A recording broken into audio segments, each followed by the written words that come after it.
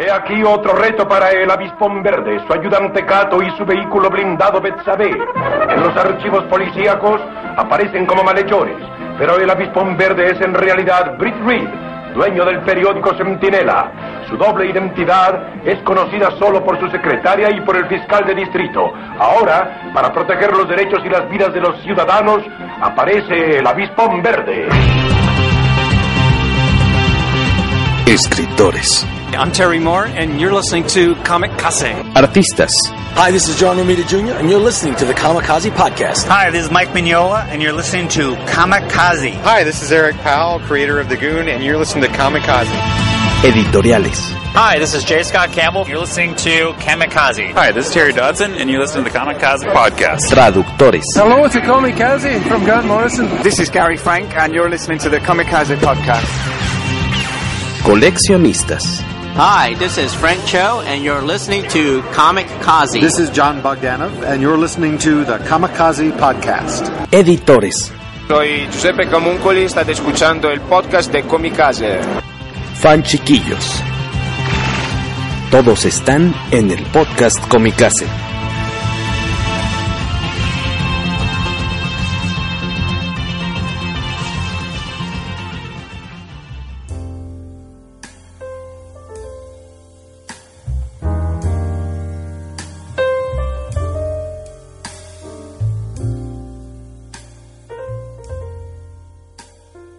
Buenos días, buenas tardes, buenas noches, bienvenidos una vez más al poderoso podcast Kamikaze, episodio 101.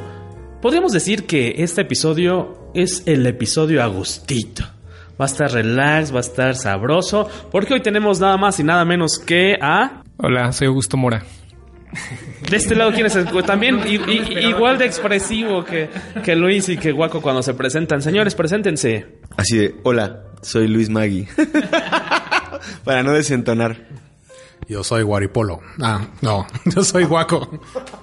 Muchas gracias por estar aquí con nosotros. Ustedes que están escuchando el podcast en este instante no lo saben, pero deberían. Estamos transmitiendo al mismo tiempo por Facebook. Por lo menos los próximos 35 minutos que tendremos red, Wi-Fi. Esperemos que se haya dicho lo más interesante mientras haya internet. Y si no, lo podrán escuchar después en el podcast Kamikaze, ya sea en iVoox, en iTunes, en Google Podcasts o en kamikaze.net. Aprovecho, por cierto, ahora que nos están escuchando o que nos están viendo y sintiendo, ustedes cuando llegan por accidente, por intervención divina, por mala suerte, por mal ojo, a escuchar el podcast Kamikaze, ¿dónde lo escuchan? En iTunes, en kamikaze.net, en Google Podcast, que nadie lo usa casi, o en iVoox. Creo que dije todas las opciones. Nos ayudaría mucho, sobre todo para saber por dónde más lo están escuchando y a cuál plataforma darle más atención. Nos mandan por ahí saluditos. Teníamos un par de noticias antes de arrancar con la parte, iba a decir la parte carnosa, pero creo que suena horrible, con la carnita del show que va a ser pues esta entrevista con Augusto. Por ahí ha habido anuncios interesantes en últimas horas, días, relativo a series relacionadas con cómics o también a invitados de convenciones. Mi mención aquí es Conque, Neil Adams. Con eso ya me ganaron para ir. Pues es dibujante, fue más bien dibujante de Batman y ha hecho portadas alternativas. Variantes, exactamente. Portadas variantes recientemente. Digo, no es como que sea un invitado que nunca venga, porque pues estuvo hace... como 3-4 meses creo que estuvo en Guadalajara, si mal no recuerdo. En la Con Comics, exactamente. No recuerdo bien cómo, pero para mí ese es ya el ancla, ¿no? Y Sergio Aragonés, que pues si quieres variarle y no quedarte en el norteamericano y en el cómic norteamericano, y si te gusta este tipo de publicación europea, es también una buena manera de desmarcarte de lo que está haciendo, pues en este caso, La Mole, con los artistas que trae, ¿no? Creo que basándonos un poco en las fechas tan pegadas que tienen todos, está muy bien que traiga, pues yo creo que un invitados de buen calibre para ponerle nivel a esto, ¿no? Digámoslo así, no a manera de competencia, pero sí a manera de que la calidad de todas las convenciones sea el mismo estándar, alta. Hablando de eso, yo quiero ir a ver a Paco Roca, ahí en Conque también, que es una eminencia, digamos, en el cómic europeo, que ha como dado un vuelco, ¿no? Perdón, es que me gusta así, que como que me están entrevistando. Sí, yo cuando anunciaron a Paco Roca yo me emocioné totalmente, y ya con eso ya estoy satisfecho. Sergio Aragonés pues también es un gran invitadazo, ¿no? Pero en particular, Paco Roca ya había venido aquí a México. De hecho, ¿qué serían? Como hace 6 años, 7 años, antes del Festo, precisamente, lo trajeron al Centro Cultural España, ¿no? Ahí estuvo y, yo pude platicar muy poquito con él. Pero la verdad es que sí me emociona. Yo soy súper fan de Paco Roca, entonces es uno de los que creo que también va a jalar otro tipo de público, ¿no? Sí, de hecho, ahorita que lo mencionas, a mí me tocó estar en ese taller que dio Paco Roca sobre cómic. Tenía muy poquito que había publicado Arrugas, que fue casi lo que llegó a presentarnos. Esto es lo último que he hecho. Poco tiempo después se volvió así como el boom de sus creaciones en Europa. Y el remate, creo yo, fue la película, ¿no? La película animada de Arrugas, que la verdad está muy bonita, es muy buena adaptación, pero hay que checar las dos. Tienen sus detallitos diferentes, pero están muy, muy, muy padres. Oye, por ahí nada más, entre Conque, La Mole, creo que Con Comics también ha estado anunciando esta semana en sus redes por ahí actores de doblaje, sobre todo de Ricky y Morty. Creo que la tendencia, y platicábamos en algún momento de cómo se ha empleado la base de asistentes de las convenciones, la tendencia es a tener un poco para cada quien, ¿no? Ya hablamos de que vienen el Michael Rooker en una, estamos hablando de estos de doblaje, el cómic europeo. Como que la idea es no centrarse en un solo tipo de público que va y está nada más y adquiere ciertas firmas, ciertas tiendas, sino poder atrapar lo más que puedas, ¿no? Hacerlo un poco, me atrevería a llamarlo cultura pop y no nada más cómic, ¿no? Sí, mucho más diverso, ¿no? Más amplio, apuntarle a distintos tipos de público, ¿no? O sea, como hemos platicado en otras ocasiones con amigos de Comicase, pues las convenciones ahorita difícilmente una convención de cómics o que quisiera que su centro sea el cómic, de forma muy complicada podría solamente depender de los fans que están leyendo o compran cómics, porque también eso es excluir a muchísima gente, ¿no? Y no son tantos, no somos tantos. Entonces mejor le apuntas también una parte de a lo mejor el corazón de tu convención, pues a la onda del cómic, pero también te armas con la onda del cosplay, del doblaje, si tienes presupuesto algo de cine y televisión, si logras algún tratito ahí con Netflix o con Amazon Prime o alguna televisora que te pueda meter un invitado, pues ya vas sumando, ¿no? Creo que sí, interesante lo que decías por ahí de Neil Adams. Vino hace poquito en Guadalajara. No sé, no conozco a casi nadie que haya estado por allá. Por el tipo de invitado, creo que es un invitado complicado en cuanto a que tenga las grandes filas, y no por su carrera, porque es súper importante este señor, pero porque su mercancía es costosa, ¿no? O sea, y de entrada a una convención, contratar a Neil Adams le cuesta $40,000, $800,000 por tenerlo al señor 3 días, suponiendo que va a estar los 3 días, me imagino que sí. Entonces la bronca es que pues tienes que recuperar esa inversión o en taquilla o cobrando firmas y fotos, que de todos modos Neil Adams cobra por darte la mano, o sea, casi. No has visto los precios de sus sketches. Yo creo que sí son de los más altos. También el señor tiene medio siglo ahí de trayectoria casi cargando. Por otro lado, comentabas Augusto de Paco Roca, va a estar padrísimo. Qué bueno que regresa a México. Yo solamente he leído Arrugas de su obra, creo que es muy interesante. La que quiero escuchar es la del invierno del dibujante. Ese invierno del dibujante, esa la quiero buscar. La película animada obviamente es buenísima. En últimos días, hoy que estamos grabando el podcast, Pepe Larraz, que es un dibujante español que ha hecho los cómics de Star Wars de Kanan, el último Padawan, está haciendo cosas muy interesantes en títulos más modernos de Marvel. Por ahí algunas portadas variantes también de Conan en su regreso a Marvel. Este es de los anunciados de La Mole. Y otro que me da gusto, yo no soy conocedor del manga, pero me late que venga Shiki Satoshi, que es el mangaka, el segundo mangaka que viene al DF como invitado de La Mole. En este caso él es el artista de Attack on Titan Before the Fall, que es un título publicado por Panini. Está padre que este tipo de artistas, que es muy complicado conseguir, se enteren de que existe un evento en México, uno o más eventos, y que quieran venir a conocer a sus fans, porque a la larga eso significaría que tal vez en unos años puedas tener invitados así de súper renombre también, o con trayectorias de 30, 40 años en el terreno del manga, que pues a la fecha es casi imposible que podamos ver, ¿no? ¿Alguien quiere opinar algo al respecto? ¿Por qué difícil? ¿Por qué se te antoja difícil? Porque casi no salen a convenciones por la carga de chamba que tienen, porque son personas que viven para publicar.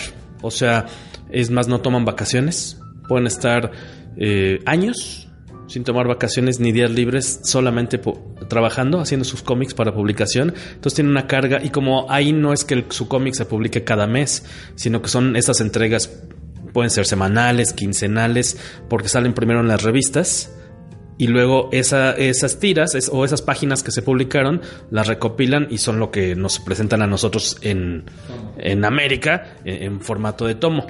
Pero ellos tienen que estar produciendo constantemente y también tengo entendido que muchos o una buena parte de las superestrellas del manga o del talento muy importante del manga no son tan fans de ni siquiera ir o no hay fotos públicas de ellos. Nos comentaba un amigo que incluso de repente en sus contratos tú no puedes publicar la foto de yo estoy publicando tal manga y yo quiero promoverlo, ni me mandan una foto, o sea, no puedo sacar la foto del artista porque a muchos les gusta mantenerse en el anonimato. Entonces es complicado, sí, claro, entre la carga de trabajo y el que no son fans pues no son tan attention whores como nosotros. Saludos. Oye, entonces es un tema cultural, ¿no? Sí.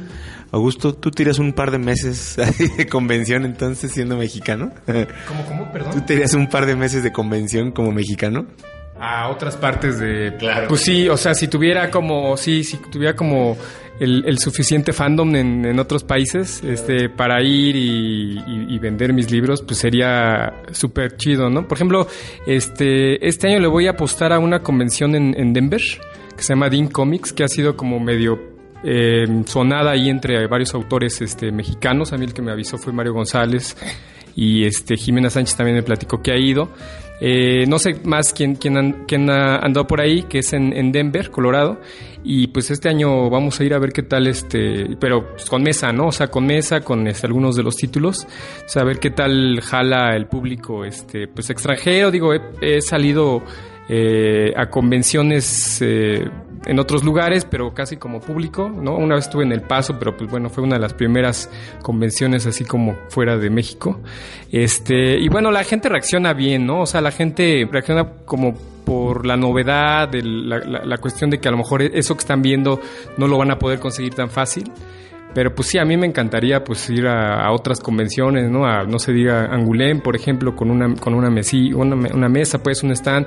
Espero que en algún futuro no muy lejano pues se pueda hacer, ¿no? Pero sí estaría chingón. Denver es en abril, a mediados de abril. Ajá, la Dink Comics. Y vamos a platicar más de la presencia de Augusto en festivales, cómo ha sido su trayectoria tanto en cómics y con presencia en festivales, convenciones, encuentros de historieta, talleres, cómo es esta onda de ser autor independiente de historieta en México, cómo se le hace. Nos va a pasar la receta con todos los secretos y también eso en unos minutos más.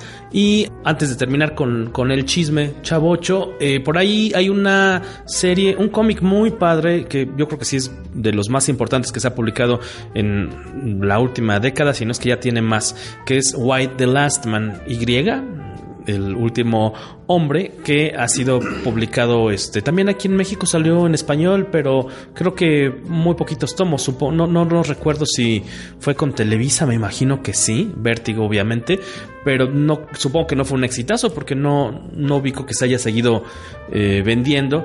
Y la nota es que se anunció su próxima serie de tele, ¿no? Sí, para los que no ubican, Why the Last Man es una serie de cómics de Vértigo. Es un mundo futuro no muy lejano en el que desaparece de la faz de la Tierra todo el género masculino, con la excepción del protagonista, que es Yorick, y su simio. Es un mono capuchino, ampersand, pero vaya, todo lo que queda de vida en el planeta son mujeres. Es un cómic que me parece que salió por ahí de 2002, de antes de los 2010, acabó por ahí de 2008, pero ya tenía rato que se había anunciado que si se iba a hacer películas y se iba a hacer serie. Finalmente ya tiene luz verde la serie, y no solo eso, sino que ya publicaron una fotografía que fue, que vaya, es como uno de los cuadros, una de las viñetas de los primeros, del primer número. Y pues suena bastante interesante. Les hacía el comentario que finalmente voy a saber bien de qué se trata, porque yo tenía muchas ganas de leer ese cómic hasta que lo abrí, el primer número, y la verdad no me gustó el dibujo, y si a mí no me enamora el dibujo no leo algunas cosas. Jorge Tobalín ya me regañó porque dice que la historia, y yo sí, pero pues el cómic no es prosa nada más, no es texto nada más, lleva arte. Si a mí el arte no me enamora, pues nomás no importa que la historia esté bien buena. Entonces, pues habrá que echarle un ojo ahora que salga la serie de Why the Last Man, que ahora ya vienen, aparte de muchas películas y series, ¿no? Mencionábamos Umbrella Academy, que ya se estrena en menos de 2 semanas. Está ahorita Deadly Class, está confirmada la segunda temporada de Cloak y Dagger, estaba leyendo en la mañana, por ejemplo. No sé, creo que tenemos mucho material para seguir viendo. Y Waco, sobre todo, tiene unas semanas todavía bastante considerables de aquí a que se estrene Why the Last Man para abrir los ojos, quitarse la venda y leer por lo menos el primer tomo de Why the Last Man. Yo leí 1 o 2 tomos, me quedé por ahí atorado. Creo que estaba en una de esas diversas y repetitivas fases de crisis económica en casa, entonces no lo seguí checando. ¿Tú has leído Why the Last Man? Te lo recomendamos bastantes de los de Vértigo. Tarea para el señor Augusto Mora. Todos nos llevamos tarea hoy. Las recomendaciones. Exacto. En mi libreta invisible. Ustedes que nos están viendo, no escribió ni madres. Ustedes que nos están escuchando, amigos, no escribió nada. Es mental. Nada. Es mental, dice Augusto Mora. Nosotros somos tontos, ¿verdad? Que le vamos a creer. Imagínate que esa de Why the Last Man, yo tampoco la he leído, pero lo que decía ahorita Waco de que se hizo un intento previo, 2, ¿no? Uno es hacer una película, es New Line Cinema el estudio que había comprado, ¿no? Pero no se llevó a cabo porque el mismo director decía pues que no daba. Son 60, 80 números y lo quieren meter en una película. Alguien tuvo conciencia y dijo, no voy a meter y hacer como alguna vez te comentaba de La Torre Oscura de Stephen King, no voy a hacer en una película un pedazo, o no voy a... Él proponía una trilogía, el estudio no quiso, y gracias por participar. Y luego en Portugal se hizo hace, me parece que 6 años, un film independiente que fue premiado en un, no recuerdo el nombre del festival de cine de Porto. Cracovia. Y esto de las series ha abierto un espacio para que todos aquellos proyectos que no se han logrado cristalizar por la duración puedan tener un espacio en el séptimo arte, ¿no? Para que se publique, para que se filme y se presente al público y no se queden en el tintero estas ideas o estos proyectos, ¿no? Pues dense una oportunidad de checar Why the Last Man, por ahí ganadora de 3 premios Eisner. Nos dice Roy López por medio del chat de Facebook que, según sus datos, si no se equivoca, él cree que Why the Last Man podría ser el último o de los últimos cómics editados por Vértigo antes de entrar en esta pausa, en este hiatus como sello por parte de DC Comics. Un datillo interesante que vale la pena rescatar. Y en fin, pues ahora vamos a cotorrear con nuestro invitado. Queremos aprovechar su tiempo. Queríamos también pedirle prestado frente a cámara. Sabemos que es muy generoso y nunca se negaría a pedirnos más bien a aceptar. No nos negaría a prestar cantidades jugosas de dinero para salir de apuros. Yo pensé que ibas a empezar de apurero. No, dice que albures, no, para nada. Como aquí nunca, aquí jamás. Pues me gustaría, primero, Augusto Mora, preséntate muy brevemente, tal vez. Seguramente varios de los amigos que nos están escuchando o viendo ya conocen algo de tu carrera. A mí me interesa saber qué estudiaste y en qué momento dijiste, yo creo que por aquí va me puedo dedicar a lo del cómic. No sé si en algún momento tuviste un trabajo como de oficina, por decir así, y que aparte eras creador de cómic, o siempre desde que saliste de la carrera o estabas en la carrera dijiste, esto es lo mío y si mañana no hay para Toon, no importa, pero lo mío es ser autor de cómic. O sea, ¿qué estabas haciendo cuando te diste cuenta que querías dedicarte a esto? Bueno, primero que nada, pues ahora sí me presento bien. Lo que pasa es que hace rato me agarraste en banda y fue así como, pues soy Augusto Mora. Y la segunda, pues no, yo no estudié. Yo soy la carrera de la vida. No, fíjate que desde siempre yo creo que yo, supe que me iba a dedicar a los cómics. O sea, desde niño me gustaba dibujar cómics, ¿no? Me gustaba, por ejemplo, leer la revista Mad junto con mi hermano y cómics de superhéroes y coleccionábamos un montón de cosas. Y luego hacíamos parodias, ¿no? Como de caricaturas o de películas así al estilo Mad, ¿no? Porque era como lo que más leíamos. Pero pues ahí fue cuando empecé, digamos, mi gusto por hacer cómics. Entonces, en la preparatoria empecé a tener mis primeras chambas. O sea, iba en la preparatoria. Obviamente, pues antes me encargaban así como dibujillos, cosas así, ya sabes, los compañeros. Pero en ese periodo de mi vida, en una conque, de hecho fue la última conque, conocí a los del Taller del Perro, ¿no? A Quintero, a Peláez, al Frick, a Clement. Toda esa fauna, ¿no? Los conocí y vieron mi chamba, ¿no? Yo iba saliendo de la preparatoria y me pasaron como contactos. Me dijeron, no, pues mira, mándale tu chamba a los del Milenio, ¿no? El periódico El Milenio. Y había por ahí un periódico también que se llamaba La Fuerza del Sol, ¿no? Y me pasaron esos contactos porque dijeron, bueno, a ver, vamos a pasarle los contactos de la chamba que nosotros no queremos hacer, ¿no? Y me pasaron el contacto de un cuate que se llama Fernando Rivera Calderón, que en ese entonces era director de una sección que se llamaba El Ángel Exterminador, ¿no? No, salía todos los días. Lo que pasa es que los miércoles publicaban cómic. O sea, ese El Ángel Exterminador salía todos los días. Después se convirtió en algo como QRR o algo, no me acuerdo cómo se llama. Pero antes se llamaba así y salían cómics los miércoles, ¿no? Entonces yo empecé a mandar cómics ahí y se empezaron a publicar. Entonces yo dije, no, pues de aquí soy, ¿no? Porque aparte me empezaron como a pagar, ¿no? También antes de eso trabajé en Editopóster, ¿no? Que ahorita en Vanguardia se llama Editores, no me acuerdo cómo se llama. Pues estoy hablando de hace más de 15 años. Ahí en Editopóster hacía unos libros como para colorear, ¿no? Igual ilustrando.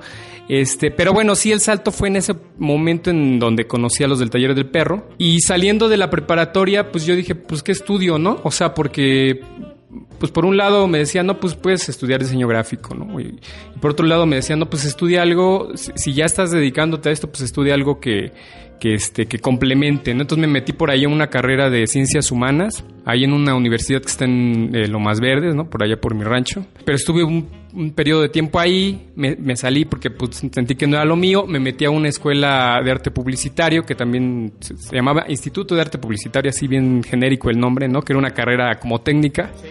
Y ahí sí, pues, duré un poquito más, ¿no? Por lo menos a la mitad de la carrera, pero me pasó que me empezaron a caer tantas chambas, ¿no? Bueno, no una cantidad enorme, pues antes dibujaba más lento, digamos, pero tenía que decidir entre hacer la chamba o hacer mi tarea, ¿no? Entonces llegó un momento en que dije, bueno, es un problema que presentan muchos niños de secundaria actualmente.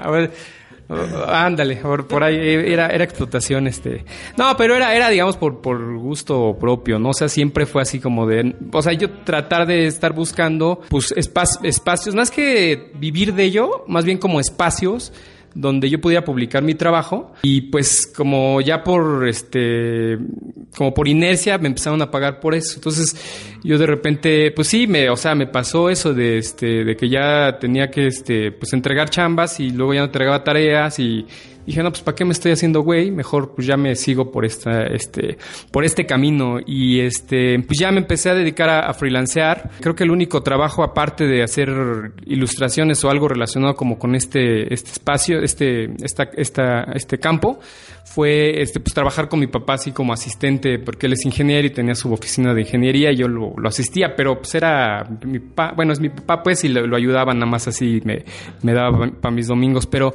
de ahí en fuera pues siempre he hecho, o sea, mis trabajos han sido como para hacer ilustración comercial, ¿no? Storyboards.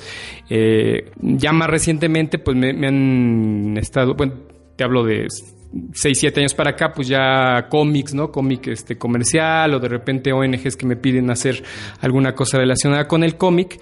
Y bueno, hasta este momento de mi vida pues todavía no puedo decir que que vivo 100% de mi obra, ¿no? De mi obra personal, de mis libros, pero pues por lo menos pues puedo decir que a lo mejor el 50-60% de mi sustento, ¿no? Sale pues de mis propios libros, y el otro 50% pues de las cosas que me encargan como freelance, ¿no? Como ilustrador, como como dibujante de storyboard, como storyboardista, como pues ya sabes, ¿no? Haciendo la chamba por encargo, ¿no? Y pues así empecé. No sé si aquí los jóvenes tienen una pregunta. Yo sumaría una a la que vaya a decir Luis. ¿Cómo fuiste desarrollando este estilo muy particular, ¿no? Que no hay... Tu dibujo luego lo vemos y sabemos que es de Augusto Mora. ¿Tienes algunas influencias que tú digas, pues yo creo que tiene un poquito de esto o de acá, o de plano dices, no, pues yo así dibujo, ¿no? O sea, no, en verdad no tengo ninguna influencia visible. Por eso esa sería mi pregunta, Luis. Tenías cara de pregunta tú también. No, pero mejor que conteste primero eso. Bueno, échale otra de una vez, ya ves. El señor contesta largo. Está en su libreta invisible, lo va. Platícanos un poco entonces de este estilo, ¿de dónde viene? Mira, yo creo que el estilo lo vas adquiriendo, y en mi punto de vista, yo creo que nunca terminas de tener un estilo completamente pulido, ¿no? Porque ya cuando dices, pues ya este es mi estilo y ya no va a evolucionar más, pues digo, yo siento que hay muchos dibujantes que llegan a ese punto, pero pues ya son maestrazos, ¿no? Y ya a veces ya a lo mejor también debe ser imposible ya cambiar ese vicio que se tiene, ¿no? Pero yo, por lo menos hasta esta edad que tengo, yo siento que todavía va cambiando y va recibiendo influencia de las cosas que voy viendo, ¿no? O sea, por ejemplo, hace poco platicaba con unos amigos y me decían, oye, pero no sé, veían un libro que hice hace 7 años y último, el de Último Chance, y me decían, oye, pues que cambió un montón tu estilo, ¿no? Y digo, es el mismo estilo, pero como que DJ evolucionó, ¿no? Entonces, yo digo que nunca, y les dije, pues sí, yo creo que sí, porque como que vas retomando, o bueno, por lo menos en mi caso voy retomando cosas, las mejores cosas de autores nuevos que voy conociendo, ¿no? Porque bueno, no naces sabiendo todo. Entonces, por ejemplo, ahorita me recomiendan este libro de, ¿cómo se llama? Why, de Last Man. Ajá. Y a lo mejor puedo de ahí pues tomar. O sea, como que no me gusta dejar de aprender y no me gusta dejar de estar siempre estudiando y observando otros trabajos de otros autores. Entonces, bueno, te puedo decir, por ejemplo, de las primeras cosas que hacía, yo tenía, por ejemplo, mucha influencia de Mike Mignola, ¿no? O sea, me gustaba un chorro, por ejemplo, el Maizo, se puede ver ahí muy clara la influencia que tenía de Mignola, pues no sé, a lo mejor no es tan evidente, pero por ejemplo Frank Miller me gustaba un montón, y trataba como pues no, es que está feo decir copiar, porque en realidad no copias, sino más bien como que retomas ciertos elementos que te gustan de ese autor, ¿no? En algún momento dado también tuve mucha influencia de autores mexicanos como José Quintero, como Beteo, ¿no? Que de repente me decían, es que tu trabajo es como muy, muy Beteo, pero y me sigue gustando un chorro su trabajo, pero como que me da gusto, digamos, que he sabido como, bueno, según yo, ¿no? A menos de que la gente tenga otra opinión, pero he sabido como desprenderme un poco y no ser así nada más una copia de esos otros autores a los que admiro, sino tratar como de darle mi propio estilo.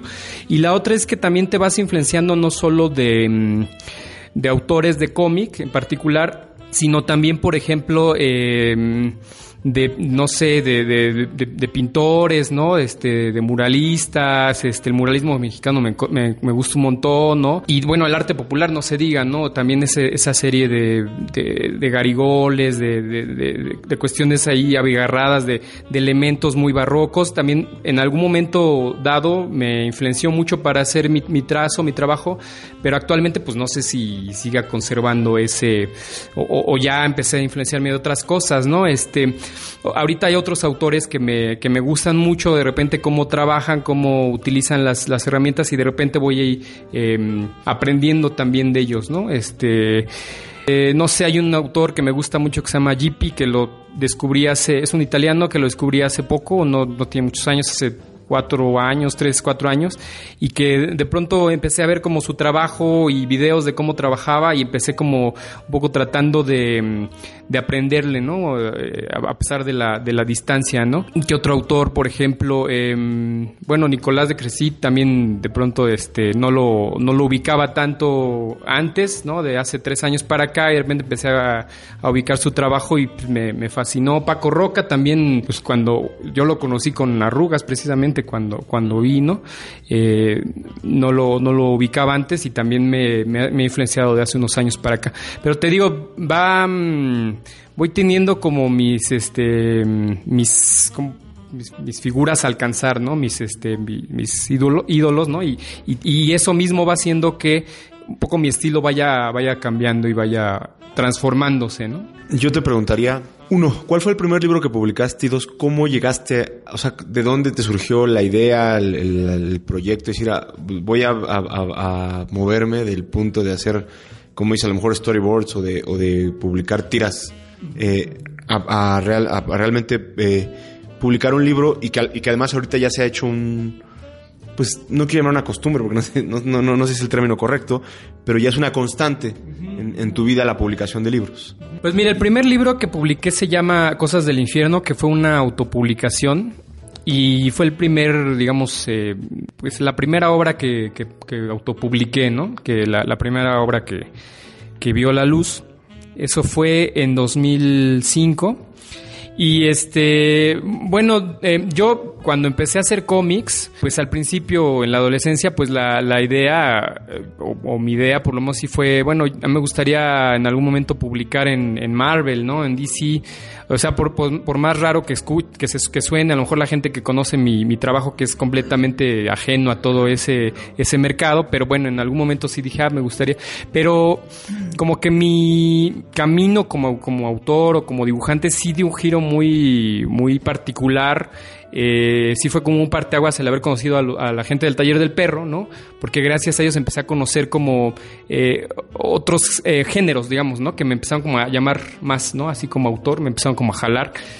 Y pues bueno, yo veía todas las cosas que ellos publicaban justamente con el sello del Taller del Perro, y dije, no, pues en algún momento me gustaría hacer una recopilación de mis cómics, ¿no? Entonces esta primera recopilación de Cosas del Infierno son los cómics que les platicaba hace ratito, que se publicaron en El Milenio, en el periódico El Milenio. Fue como que cuando tuve un número suficiente para hacer un librito de, no me acuerdo cuántas páginas son, han de ser como unas 50 páginas, tampoco es muy extenso. Ya tenía cierto número de cómics que aparte iban como por la misma línea, ¿no? O sea, eran pues digo, ya ahorita veo ese libro y de pronto hasta me da pena, ¿no? Pero digo, son como historietas ahí bien fumadas que de repente ya ahorita las leo y ni siquiera entiendo qué chingados quería decir, ¿no? Pero que en ese momento pues significaban algo para mí, ¿no? En ese periodo de mi vida, 17, 18 años, que las empecé a hacer. Y y ese libro, bueno, lo publiqué, te digo, si no me recuerdo, en 2005, 2006 más o menos, por esas fechas. Y fue la primera obra, pero porque yo quería tener algo que presentar, ¿no? Algo que mostrar a la gente, no nada más pues tener las historietas que se habían publicado en el periódico, pero que estaban por ahí sueltas, ¿no? O sea, que yo guardaba ahí las páginas del periódico, pero quería tenerlas como en un tomo recopilatorio. Y ahí fue donde me surgió la idea de hacer un pequeño librito. Ya el siguiente paso, pues ya, como dices, ya es una inercia que vas agarrando, ¿no? Ya te encarrilas y ya vas, pues teniendo las ganas de seguir publicando cosas. Yo soy un autor bien inquieto, siempre ando como pensando en mi siguiente proyecto, ¿no? Siempre ando teniendo ideas de nuevas historias y las voy desarrollando poco a poco, y de repente, bueno, hay gente que me dice, es que pues, eres de los autores que tiene más libros, ¿no? Pero sí, es más que nada por esa como inquietud, necedad, gusto, ¿no? Sí, porque a mí pues me encanta estar siempre dibujando cómics, no me puedo estar quieto. Y siempre estoy produciendo nuevas historias, y entonces como dices, esa inercia que agarras, pues ya es difícil que se detenga de pronto, ¿no? Actualmente sí quiero como ir un poco dándole aire un poco a mis trabajos, ¿no? A los proyectos, que por lo menos tengan unos 2 años en el mercado, y luego ya lanzar el próximo proyecto. Pero de repente se van juntando cosas, ¿no? Se van juntando oportunidades o proyectos, o por ahí ¿cómo se llama? Ofrecimientos de editoriales o de sellos editoriales, donde dices, bueno, pues vamos a sacar esto, ¿no? Uh-huh. Te voy a preguntar ahorita que están distraídos. Para los que inician y para los que no están familiarizados con la vida laboral de alguien como tú, ¿cómo es un día de trabajo para ti? O sea, ¿cómo lo divides? ¿Cómo repartes tu trabajo? ¿A qué horas lo haces? ¿Cuántas horas le pones? Más importante, ¿usas chones mientras lo haces? ¿Qué tipo de vestimenta utilizas? Te dejo dos saludos. Dos saludos.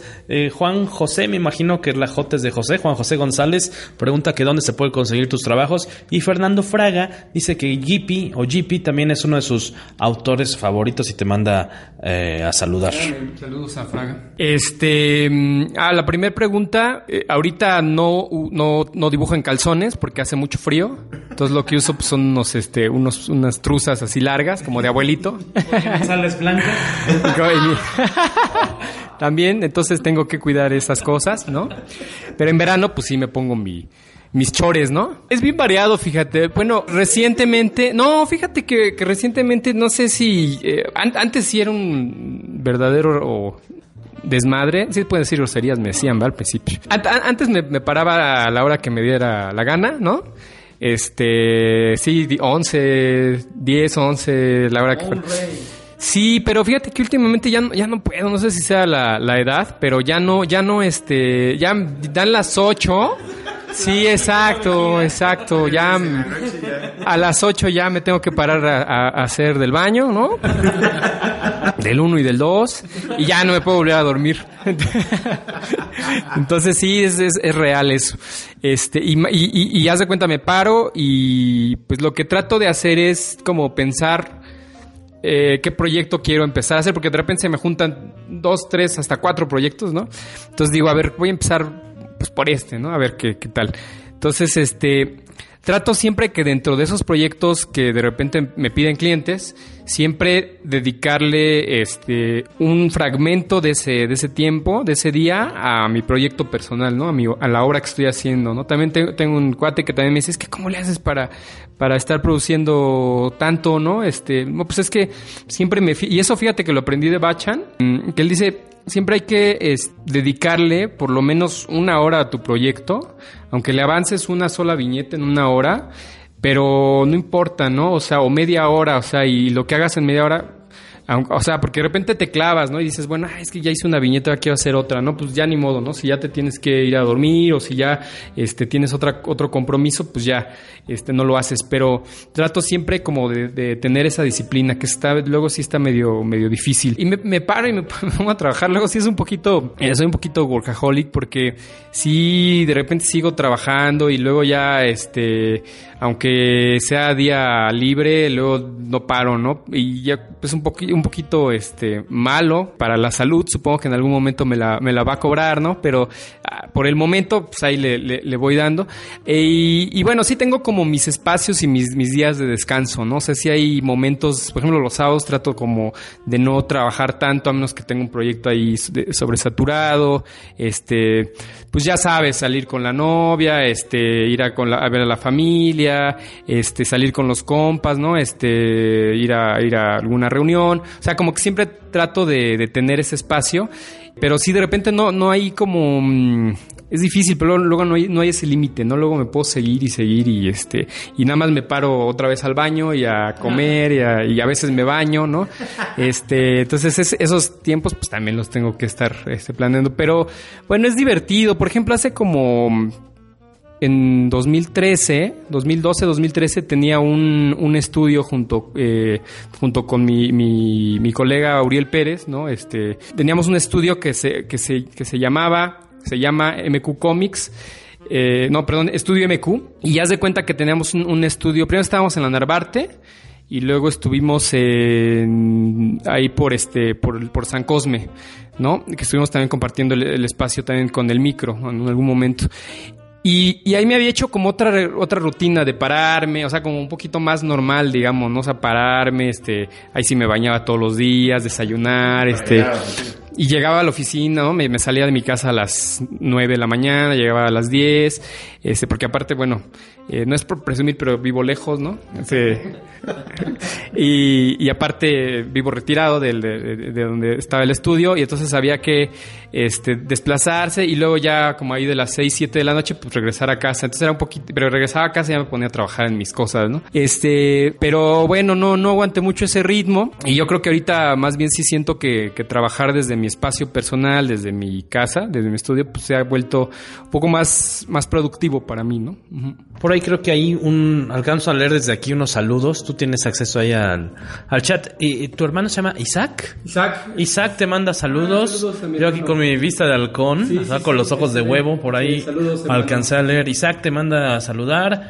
Y que está chida tu chamba, dice. Pues creo que tu propio hermano. Sí, tu camisa, no tu chamba. Dice, apenas va conociendo tu trabajo después de tantos años de trayectoria. Gracias. Que está buena tu camisa. ¿Qué se me hace que te la regaló? ¿No? Pues imagínate cómo alcanzo a ver aquí a 1.5 metros de distancia. Uy.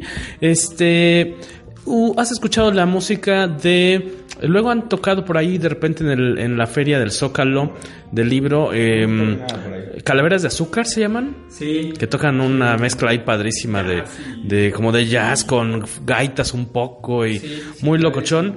Ustedes que nos están viendo ahí en Facebook no van a escuchar la canción.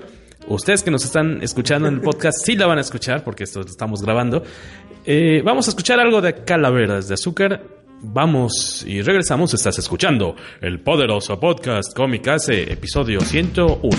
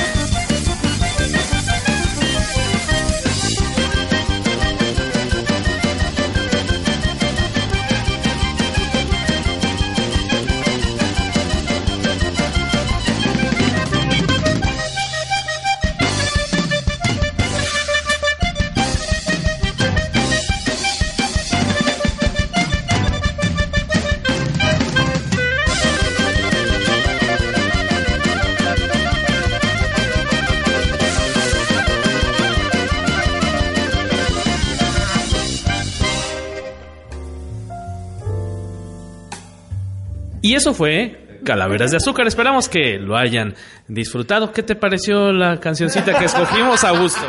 Muy buena, estuvo padre. También voy a anotar esa canción en mi libreta imaginaria para escuchar. ¿Cuál estrofa es la que más te pegó? O sea, ¿con qué te quedas?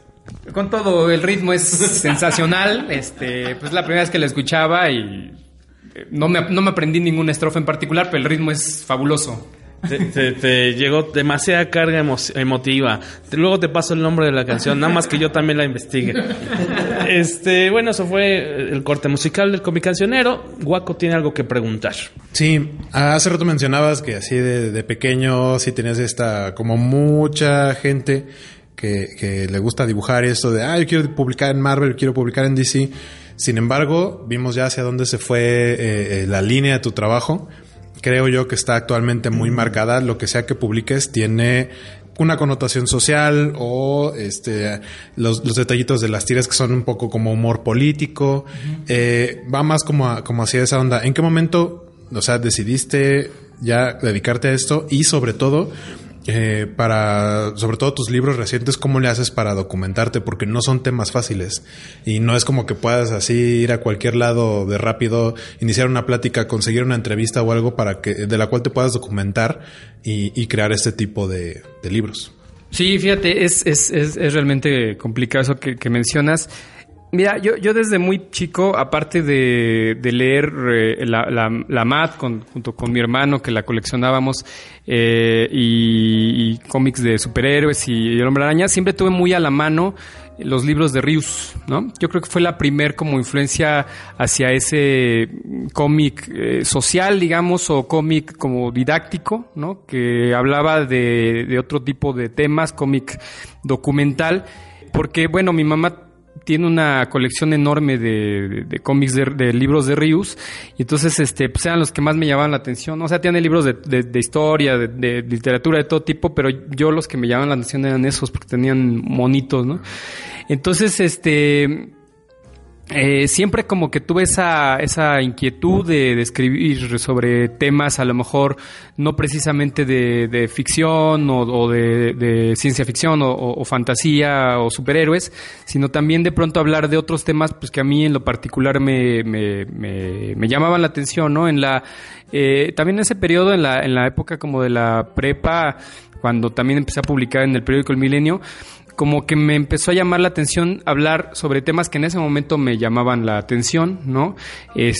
Particularmente, por ejemplo, les estoy hablando del 2001, ¿no? Cuando pasó todo esto de las Torres Gemelas y el atentado en Nueva York. Y como que me jaló un montón y hice una primera historieta que se publicó en el Milenio que hablaba sobre esto, ¿no? Un poco haciendo una crítica, pues no sé qué tan crítica, bueno, pero hablando del tema de las Torres Gemelas, del terrorismo, del imperialismo yaqui, ya sabes. Y como que gustó, por lo menos porque pues en ese entonces no tenías tanto contacto con tu lector y con tu público como ahora en redes sociales, pero por lo menos al editor le gustó y me dijo, pues síguete, ¿por qué no sigues como por esta línea haciendo este tipo de cosas? La influencia también mucho de los libros que publicaba en el Taller del Perro, ¿no? Como tratando de hablar de otro tipo de cosas. Todas esas influencias me fueron llevando hacia ese otro camino. Final de cuentas, pues ya me vi como empapado y permeado de temas más como sociales, ¿no? O sea, desde muy chico, desde la adolescencia, creo siempre me han como llamado la atención las cosas que suceden a nivel social, ¿no? Hablar de lo que pasa.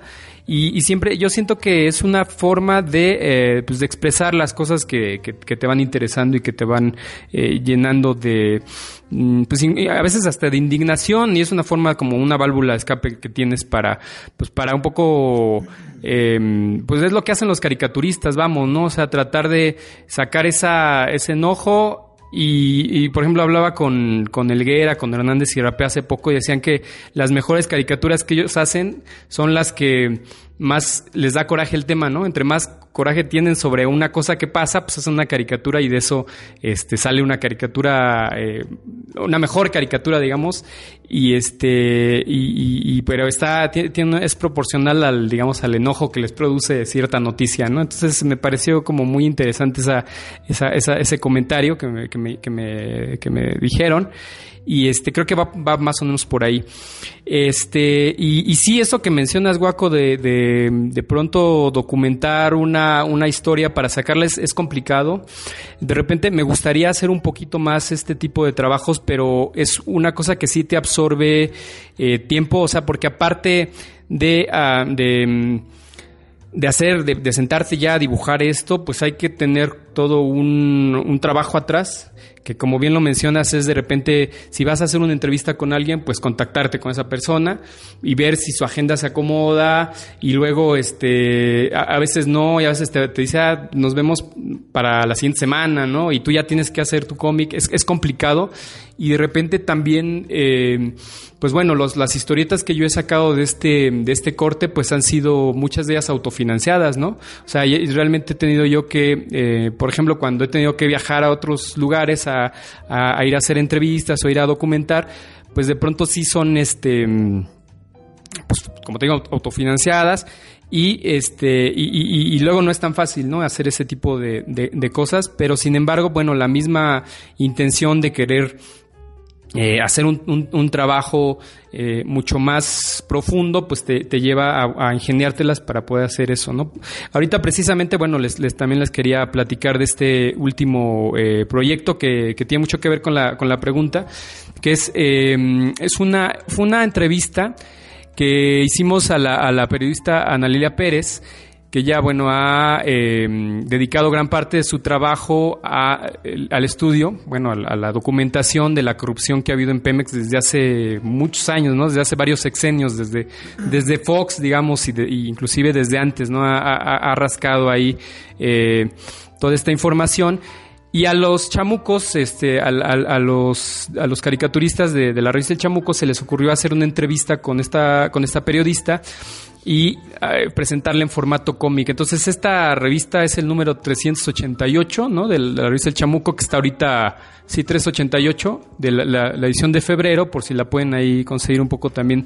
Me parece que es un documento bien importante, pues, para conocer qué es lo que está pasando ahorita con con este rollo que se presentó del desabasto de gasolina y con pues lo que pasó en Hidalgo con la gente que estaba ahí tomando el combustible. O sea, creo que lo explica bastante bien cómo se ha ido como degenerando. Pero bueno, ese trabajo en particular, por ejemplo, sí tuvimos que tener una plática con Ana Lilia, y después de eso, bueno, se encargaron también de transcribir la entrevista, y ahí ya fue un poquito más, como fue un trabajo en equipo, ya fue un poquito menos complicado para mí adaptar todo este trabajo a cómic. He hecho lo mismo con otros periodistas, ¿no? Porque en sí, pues como les platicaba hace un momento, pues yo no tengo formación de comunicólogo o periodista, pero he ido aprendiendo a través de la elaboración de estos trabajos con diferentes colegas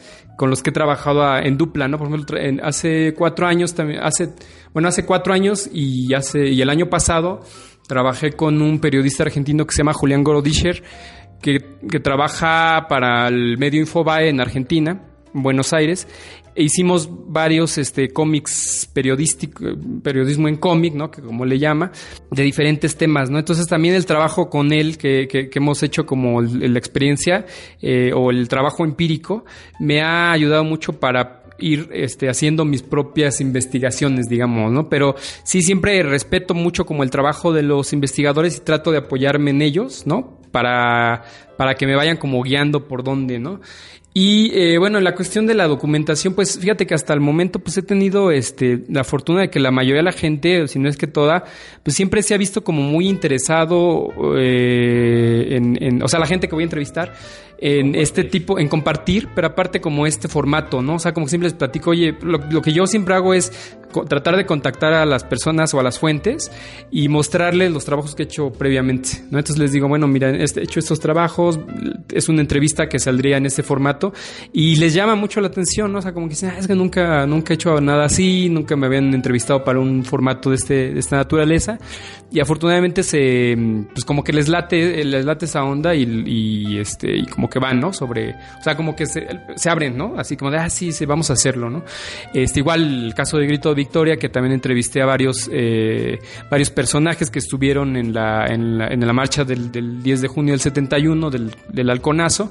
También siempre estuvieron, y varios estudiantes que fueron estudiantes en el 68 también como que siempre me abrieron la puerta para poder hacer algo así, ¿no? Entonces les llama mucho la atención a la mayoría de la gente, y eso me ha como abierto puertas para poder yo pues hacer esas investigaciones, ¿no? Tienes por ahí unos saludillos, Waco, creo. Isaac Hernández nos manda saludos desde la hermana República de Naucalpan. Muchas gracias por estar aquí un ratito.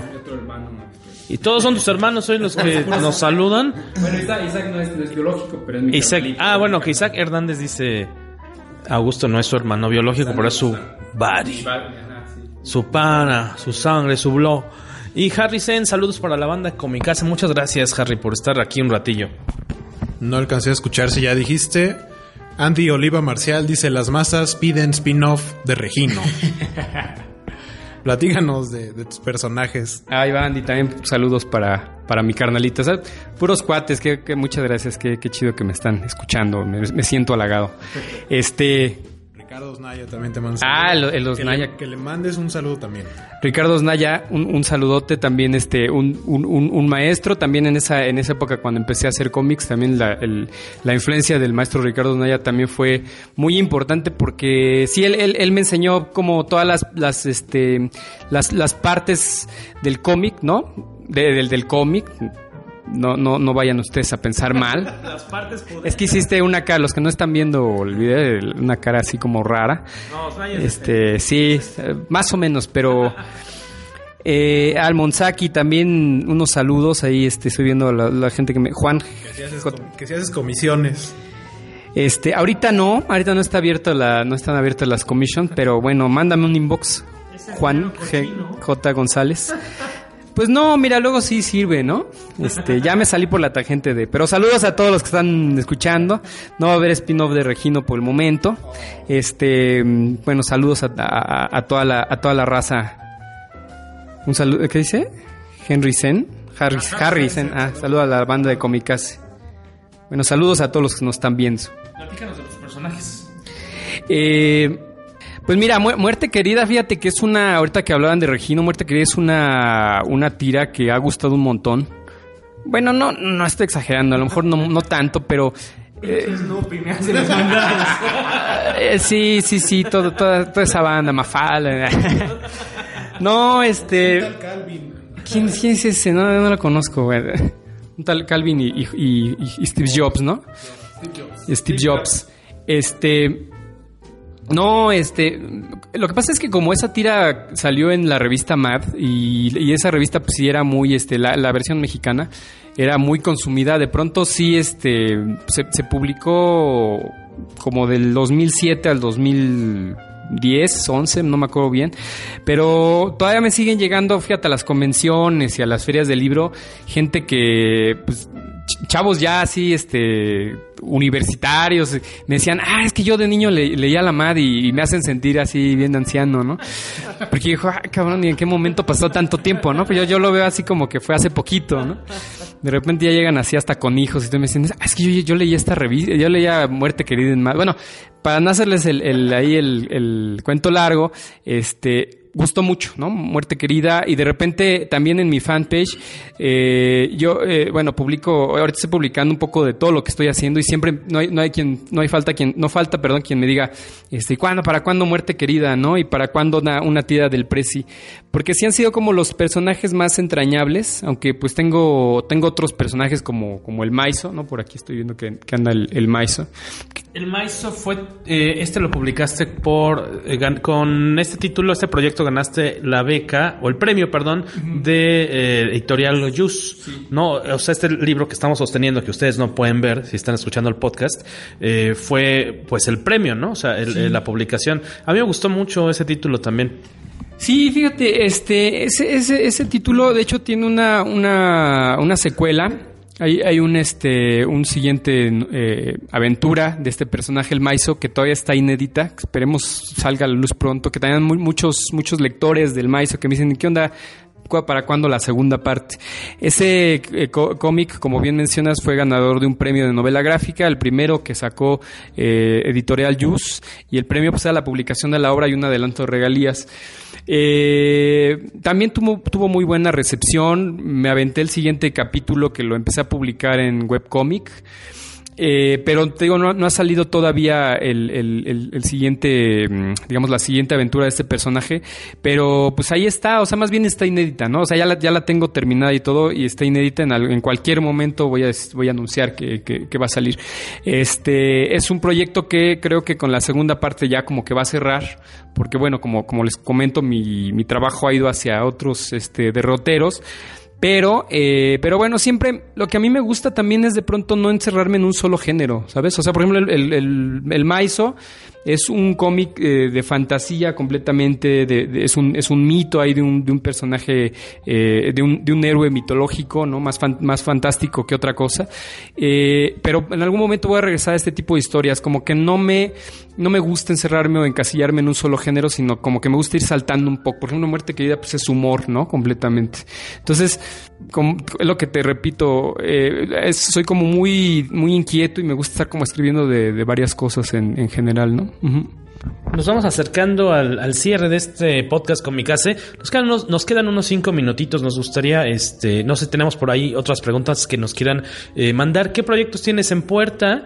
Y ¿en qué espacios físicos podemos encontrar tu obra? O si se puede encargar de algún modo. ¿Y en dónde te vamos? O sea, ¿qué proyectos tienes? ¿Y dónde vemos tu obra? ¿Y dónde te vamos a ver próximamente? Varios de mis libros. Lo que pasa es que yo publico libros, algunos los tengo con editoriales, ¿no? Y algunos son autoediciones.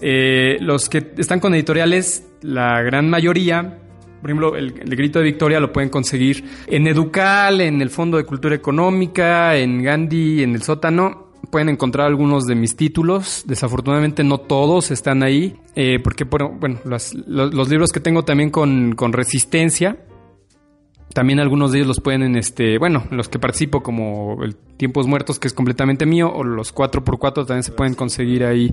Ajá, también se pueden conseguir en librerías, pero las autoediciones, los que están con mi propio sello, por cuestiones de logística, ahorita solo en mi página de internet, muertequerida.com, ahí muertequerida.com, ahí encuentran la liga para conseguir los títulos online.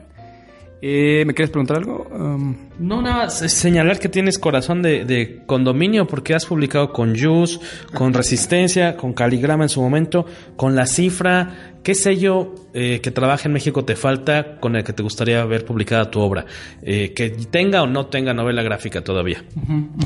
Híjole, pues es una pregunta difícil, porque más bien en realidad yo estoy como abierto a propuestas. Me gusta mucho, bueno, ediciones de varias editoriales, pero ahorita me he acercado más a editoriales no tan grandes, editoriales pequeñas, porque el trato es más directo, ¿sabes? O sea, como que me gusta que en estas editoriales que acabas de mencionar, el trato es como más directo con los editores, como que las ediciones son más cuidadas por lo mismo. Y entonces me ha gustado publicar con editoriales pequeñas, aunque bueno, en algún momento pues si llega un ofrecimiento o alguna oportunidad de trabajar con una editorial pues más grande, pues estaría de lujo. Y también sobre todo lo que me interesa mucho es publicar en alguna editorial extranjera, ¿no? En algún momento dado ver mi obra, mi trabajo publicado por alguna editorial de otro país. Y bueno, pues en esas andamos, ¿no?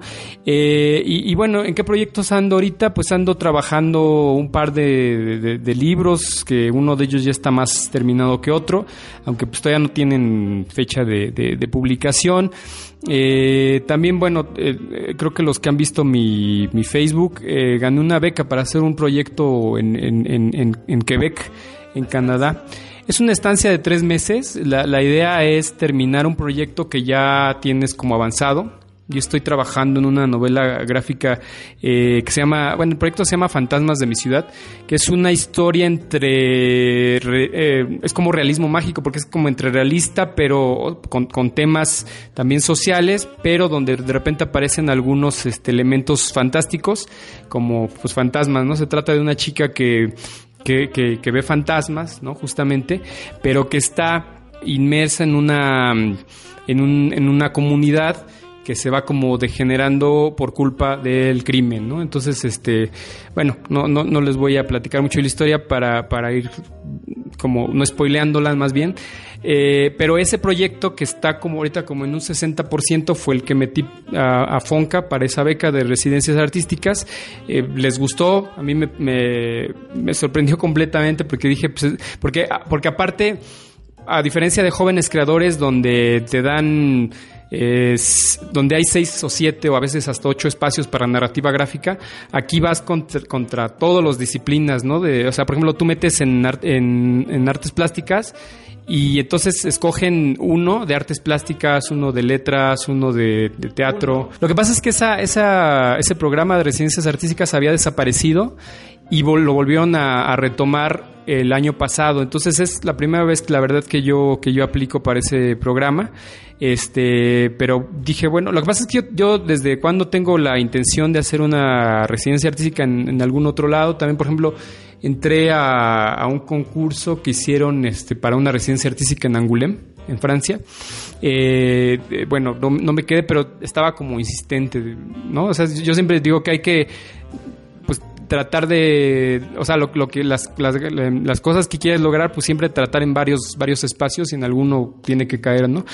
Entonces, bueno, esa residencia va a servir para terminar ese proyecto que tengo ahorita, te digo, como en un 50-60%, estar allá en el Consejo de las Artes y las Letras de Quebec y durante esos 3 meses, pues terminar el libro y, bueno, si se puede, pues igual hasta contactar por ahí alguna editorial que esté interesada en publicar ese trabajo, ¿no? Y bueno, también si se puede ahí en los tiempos libres que tengas, pues acordarte de Guaco y de Luis y de tu servidor.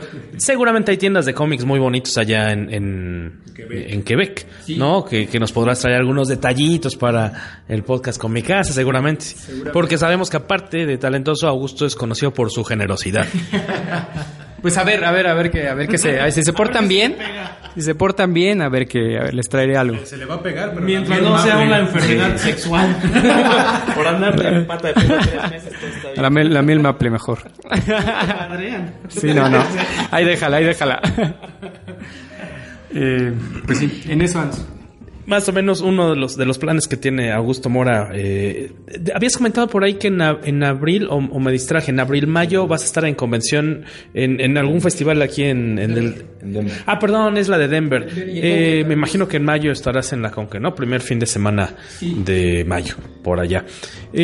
¿Por ahí algún datillo interesante, alguna aportación final que quieran hacer antes de despedirnos? No es que nos queramos ir, pero también el buen Luis tiene que hoy es el que mete la canasta de 3 puntos en los últimos 2 segundos del partido de básquet que tiene él al ratito, es la estrella, y pues no podemos interrumpir su carrera meteórica. Y no, digo que ya casi nos tenemos que ir porque el partido es en un ratito más. ¿Cuál meteórica? Pero descendiente. Ya a esta edad ya no da. Digo, yo estoy muy contento de que hayas venido con nosotros, Augusto, y de que me hayas firmado mi libro. La verdad es que yo me encanta, me ataco de la risa. Es algo que este fin de semana le quería compartir a mi novia para que lo leyera, porque me gusta mucho y bueno, pues lo que sigue para mí es adquirir un par más de los tuyos para conocer más de tu obra, ¿no? Y seguirnos viendo, y definitivamente en Conca nos vamos a ver, ¿no? Te voy a llevar algún libro para que me vuelvas a firmar. Sí, seguramente estaremos ahí. Nos llega una pregunta rápida antes de irnos. Dice Rogelio López: hola Roy, comparando la producción nacional de cómic con lo que has visto en sitios como Angoulême, ¿qué consideras que hace falta en México? Comer 3 veces al día. Pues mira, lo que me gusta de México es que hay mucha variedad, hay una gama muy grande como de historias y de géneros, a diferencia de lo que se pensaba hace 10 años, que se hablaba de que nada más se publicaba el Super Nopal o los ¿no? Los Super Aztecas y eso. Ajá, ya realmente ya superamos ese momento de donde solo se producía ese tipo de historietas. Ya hay un montón de variedad de muchos temas. Pero fíjate que sin embargo, o sea, a pesar de que hay mucha variedad, creo que hacen falta más, ¿no? Más autores, más temas, o sea, como que vaya más gente que le entre a esto. Afortunadamente esto de los cómics me parece que también es como un, ¿cómo se le puede llamar? Como un oficio de resistencia, pero aparte que la gente quiere, o sea, los lectores de cómics en su mayoría quieren hacer cómics, ¿no? Entonces se va como repitiendo esta sensación de querer hacer algo similar a lo que se está haciendo, pero aportar algo. Entonces, yo creo que va a ir creciendo como esa cadenita de gente que es mordida por el bicho de los cómics, ¿no? Y que van a ir como poco a poco haciendo cómics de más estilos, con más contenidos, y eso a su vez va a ser, quiero ser optimista, y eso a su vez va a hacer que haya más lectores de otro tipo de géneros, pero sí hace mucho, o sea, comparado por ejemplo con las cosas que se hacen en Francia, sí llegas y es un mundo de títulos y de autores y de temas, ¿no? Y de temáticas. Es como una feria del libro del Zócalo, pero de puro cómic, ¿no? O sea, como si llegaras a la feria del libro del Zócalo y todos los libros que hay, de todos los temas que hay en la feria del libro, fueran hechas en novela gráfica. Entonces es una cantidad inmensa. Eso debe tomarse en cuenta de que pues es otra cultura, es otra han tenido otra historia. Pero sin embargo creo que si algo podría necesitar el cómic es que hubiera cada vez más autores y más variedad de temas, a pesar de que como lo repito, ya hay una variedad grande de temas, pero falta todavía impulsar más. Me parece que hay mucha calidad aquí en México, están haciendo cosas padres. Me parece que uno no se debe conformar siempre con lo que tiene, sino tratar de mejorar en todos sentidos, en la cuestión de los guiones, de la gráfica, tratar siempre como como dije hace un momento, de estar aprendiendo siempre, no decir ya llegué al límite, ya soy dibujante, ya soy autor, y quedarte ahí, sino siempre estar aprendiendo de lo que se va haciendo, ¿no? Y saludos a Roy. Muchas gracias a los que nos dejaron por ahí preguntitas, saludos. Les recomendamos mucho, si no han visto nunca el trabajo de Augusto, échenle un ojo, métanse a sus redes sociales. Seguro tendrá algo para ustedes. Puede ser desde lo que es humor con tintes políticos, hasta cuestiones de corte fantástico como el que están viendo aquí. O bueno, para los que nos están escuchando, ese Encuentro en la Tormenta o El Maizo, que también, pero aparte lo interesante de estos trabajos es que no son nada más cosas que se le ocurrieron, sino que tienen investigación detrás y rescata cuestiones de la cultura mexicana, se documenta como lo hacen nuestros amigos de Cristóbal, se quedan ahí un rato investigando, tomando fotos, referencias, entrevistando a las personas de mayor edad, a los niños, a los adultos, y de ahí se nutren para regresarte una buena historia en forma de cómic, ya sea, como decía, de corte fantástico, de humor político, o también cuestiones como muy relevantes por el otro lado. Por aquí tenemos Grito de Victoria, que no es el primer trabajo que ha realizado con ese corte, ¿no? Y que seguramente no será el último, que también está muy padre, que no vi con muchos ejemplos más en tu generación o en los autores nacionales ahorita, que no se quedan en la parte de yo tengo mis personajes que inventé y te los presento, sino siento tal vez una necesidad, una responsabilidad de quejarme, de denunciar, de decir que esto no está bien en mi país, y lo voy a decir como mejor lo puedo hacer. Habrá quienes canten, habrá quienes hagan programas de radio, y tú en tu caso pues lo dibujas, ¿no? Y expresarlo, contarlo con bonitos. Y que está padre, porque creo que mientras... Y no es que sea obligación de todos tampoco. Habrá quienes no tienen no tienen la información, o por la vida que les ha tocado llevar tienen otras preocupaciones más grandes, ¿no? A lo mejor tienen que crear cómics de superhéroes, por decir así, porque pues tienen que mantener a su familia. O sea, en verdad no pueden dedicarse a hacer contenido de autor, y menos de cuestiones como sociales, políticas, porque si no, no pagas la renta. En tu caso, afortunadamente, tienes a tus clientes, ¿no? Que te piden y que te permiten mantener tu vida. Y otra parte de tus ingresos es aquello que tú sacas, ¿no? Ya sea de cualquiera de estos géneros, y eso creo que está súper padre. Pues vayamos despidiéndonos por aquí. ¿Tus redes sociales, Augusto? Pues bueno, me pueden encontrar básicamente en Facebook. Mi fanpage es Muerte Querida. Facebook personal es Augusto Mora. Aunque bueno, es mejor que me agreguen en Muerte Querida, porque ahí voy subiendo puros trabajos de los que voy haciendo. En Instagram también me pueden encontrar como Augusto Mora. También en Instagram he tenido mucha actividad y estoy tratando de publicar un trabajo diario. Y Twitter también Augusto Mora, aunque el Twitter, híjole, no sé por qué no me acostumbro, siempre se me olvida revisarlo, ya lo reviso después de 2-3 días y ya tengo ahí un montón de notificaciones que nunca vi. Pero pues en Instagram ando más al pendiente y ahí, y bueno, si quieren tener como todas mis redes sociales en conjunto, en muertequerida.com, ahí tengo la sección donde vienen todas las redes sociales. Pues nos estamos escuchando, viendo tal vez la próxima semana aquí en el podcast Comicase. Este fue el 101, sigue el 102. Yo soy Guaco, me encuentran como Sky Guaco en todas mis redes sociales. Luis Magui, la única red social, Instagram. Me encuentras como @drmacana, Dr. Macana. Ahí de repente subo algunas publicaciones o reseñas de lo que leo. Y consejos en pareja, toda esta cuestión de lubricantes y demás. Doctor Macana. Anillos retardantes, todo lo que usted necesita para llevársela. Y empiezan a Agustito Mora. Llegaron ya los likes. ¿Por qué está vibrando tu teléfono, Luis Magui? Oigan, pues muchas gracias por haber estado acá un ratillo esta noche de martes, después de puente. Ha sido un gustazo. Augusto Mora, mil gracias.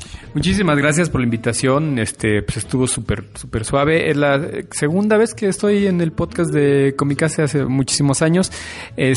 Muchísimas gracias por la atención. Y pues ahí andamos. Síguenme en mis redes sociales y gracias por estar al pendiente de la gente que anduvo escuchando en vivo y la gente que va a escuchar el podcast. Esto fue el podcast Comicase. Muchas gracias. Nos vemos en la próxima semana o antes si sucede algo muy importante. Esto fue el podcast Comicase. ¡Abur! ¿Te vas a comer esa torta? Acompáñala con el nuevo Pato Pascual.